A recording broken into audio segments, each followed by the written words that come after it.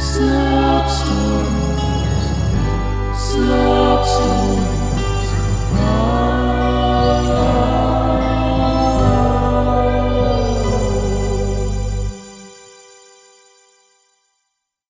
Slop Stories presents Jazzed by Tim de Paula. Leather jacket, check. Sunglasses, check. Red loafers, check, said Pop, methodically checking off his attire in the mirror. He pursed his lips and turned his head left to right, inspecting himself through squinted eyes.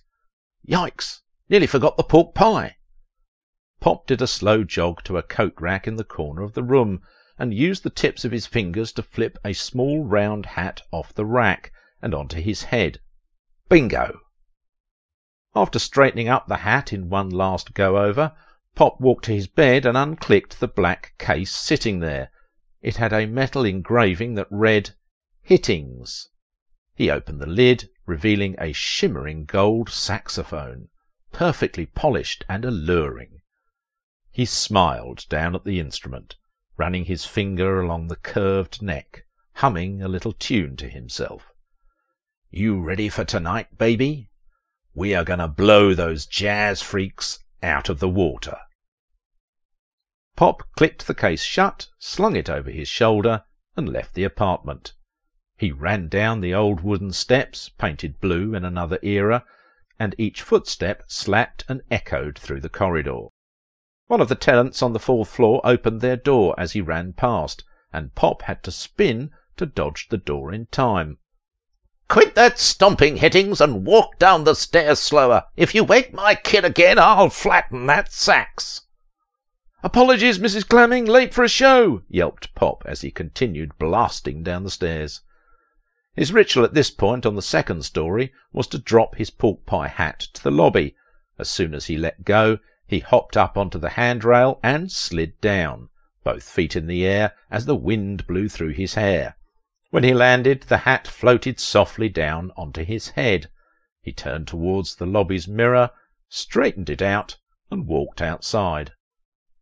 After waiting on the curbside for a few minutes, he pulled out his phone and went through his contacts until he found the name Bummer. He tapped the name and lifted the phone to his ear and started pacing down the sidewalk. Voicemail, dang it. Yo, Bummer, it's Pop. Hoping you are close, man. The gig is in 45 minutes. We're going to miss the warm-up. Call me back, stat. Pop kicked rocks into the street for another 5 minutes, and his heart sank as he realized that he wasn't going to make it to the performance. Just as he turned back towards his apartment, his phone began to ring. He answered it so fast that the phone sliced through the air and made a whip sound. Bummer, hey, are you close? What's... Sorry, Pop, I have a feeling that my dog might not be feeling well, so I can't come out tonight. But don't worry, I arranged for a bus to come pick you up, Bummer blurted excitedly. Bummer, they won't be able to play without your stand-up bass. You can't just... Fine, whatever, but I don't see any bus, and it's going to have to take me straight to the venue. What bus does that? This really bites. That audience needs my sax. They need it. I even heard that top jazz talent scout Bongo Wheaterman is going to be there. Just trust me and get in the bus. I will sort everything out for you. There is no bar... Pop's jaw dropped as a small yellow bus pulled up in front of his apartment building. It wasn't just small, it was about the size of a bar of soap. It let out a very tiny honk. Is this some kind of joke? Dude, I need to get to the show. How much did you spend on this toy? Pop, it's not a joke. Just trust me. They are a very reliable company. I have to go. My dog just looked towards the window. Good luck tonight, buddy. Give the band my best wishes. Bummer hung up on him, and now he was standing in front of a miniature bus. Pop jumped a little when it honked again. Pop walked over, bent down, and the bus doors opened like they would have on any normal bus. He poked his eye through the door and saw a typical bus driver, looking very annoyed. "Come on, kid, I don't have all day," moaned the minuscule motorist. Pop looked frazzled and began, "How do I—" "Just get in the freaking bus, kiddo. You're not my only stop," yelled the driver, clearly ready to get back on the road. So Pop put his head against the door and crawled in. In a second he was on the ground of a normal-sized bus, looking at the same driver. "Lucky for you, your pal already covered the fare. Now get behind the line." Pop got to his feet and found a seat towards the back of the bus. It was completely normal-sized on the inside and completely empty of other passengers. As soon as he sat, the bus took off at an extreme speed. You'd think looking out of the window would be an extraordinary sight, but in fact it was just giant concrete curbs and the bottoms of other tyres.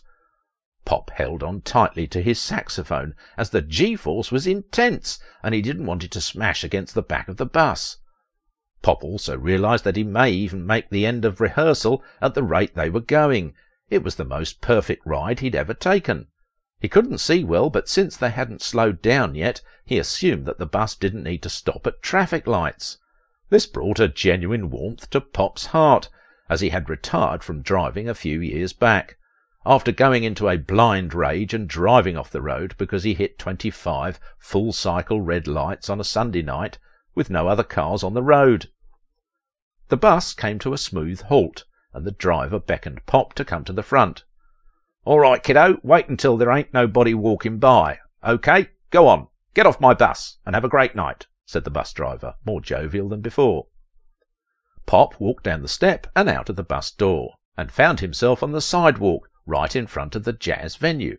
He couldn't believe it. He was normal-sized, and arrived earlier than if Bummer had picked him up on time. He clutched his saxophone and— "Wait, my sax!" "It's still small!" Pop shrieked. His stomach was instantly in knots. He quickly turned to the bus, which let out one last petite honk before speeding away. He looked at the street with a miserably sullen face. Just then a long white limousine pulled up in front of the venue. The driver got out and ran to the back to open the door for the passenger, and a red carpet rolled straight from the car door to the door of the venue. It was him, Bongo Wheaterman, the man who shaped the careers of every jazz musician in the city, exited the limo in pure white faux fur clothing, from his jacket to his shoes. Even his hands were gloved in the white soft material. As Bongo made his way down the carpet, he looked towards Pop and gave a tap to his sunglasses, barely revealing the tips of his eyes. "You're Pop Hiddings, aren't you? I've been looking forward to hearing you play. I'll see you inside," said Bongo with the smoothest, richest voice imaginable, leaving no room for Pop to respond before continuing down the red carpet. Pop watched Bongo enter, and then fell to his knees in anguish. He opened his sax case and pulled out the little gold instrument, which was no larger than a flake of scrap metal now. He attempted to play a note, but lost the saxophone on his tongue. It tasted sour.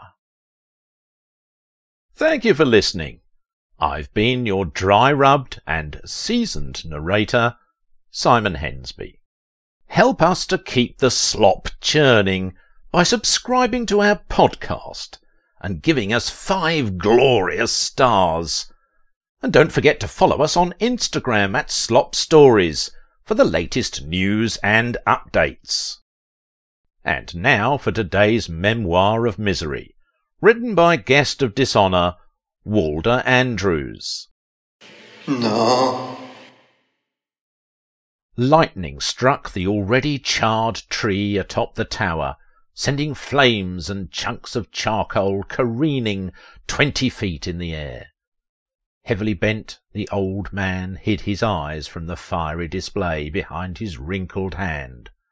Chuckling, he couldn't help but croak, "More, yes, my love, more, more."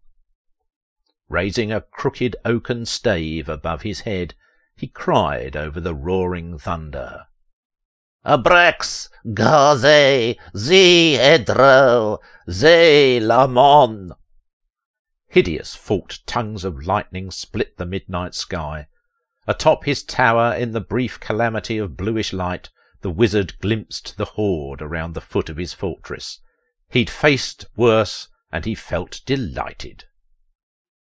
Stoven Mavis held his pitchfork firmly in both hands. This storm was nothing close to ordinary. Among the leaping crags of bright fire high in the spires of that menacing pillar of evil, he swore he could see the villainous figure of the sorcerer calling down their destruction. Regretting his decision to start this whole damn thing, Stoven cried at the top of his voice, "Now or never, folks! Time to end this bastard's business!" Two-handedly clutching his hay-flinger, he marched resolutely towards the tower's doors. The very moment the prongs poked and prodded that great brass bell hanging from a sliver of silver chain attached to the horrendously carved frame of the apparent entrance to this obsidian lair, a writhing ball of electric power collided with the earth behind Stoven's poorly shod feet. He felt the heat of it, and each single hair flew, singed, straight up with intense attention. Whipping his head behind him, he beheld the worst sight of his young life. Every friend and neighbour gathered there, shuddering, as the unholy sphere of light expanded and burst forth, leaving nothing but smoking bones and frothy, seething flesh, tinging the air. The wizard laughed a deep laugh. Stoven gasped and retched upon the stairs.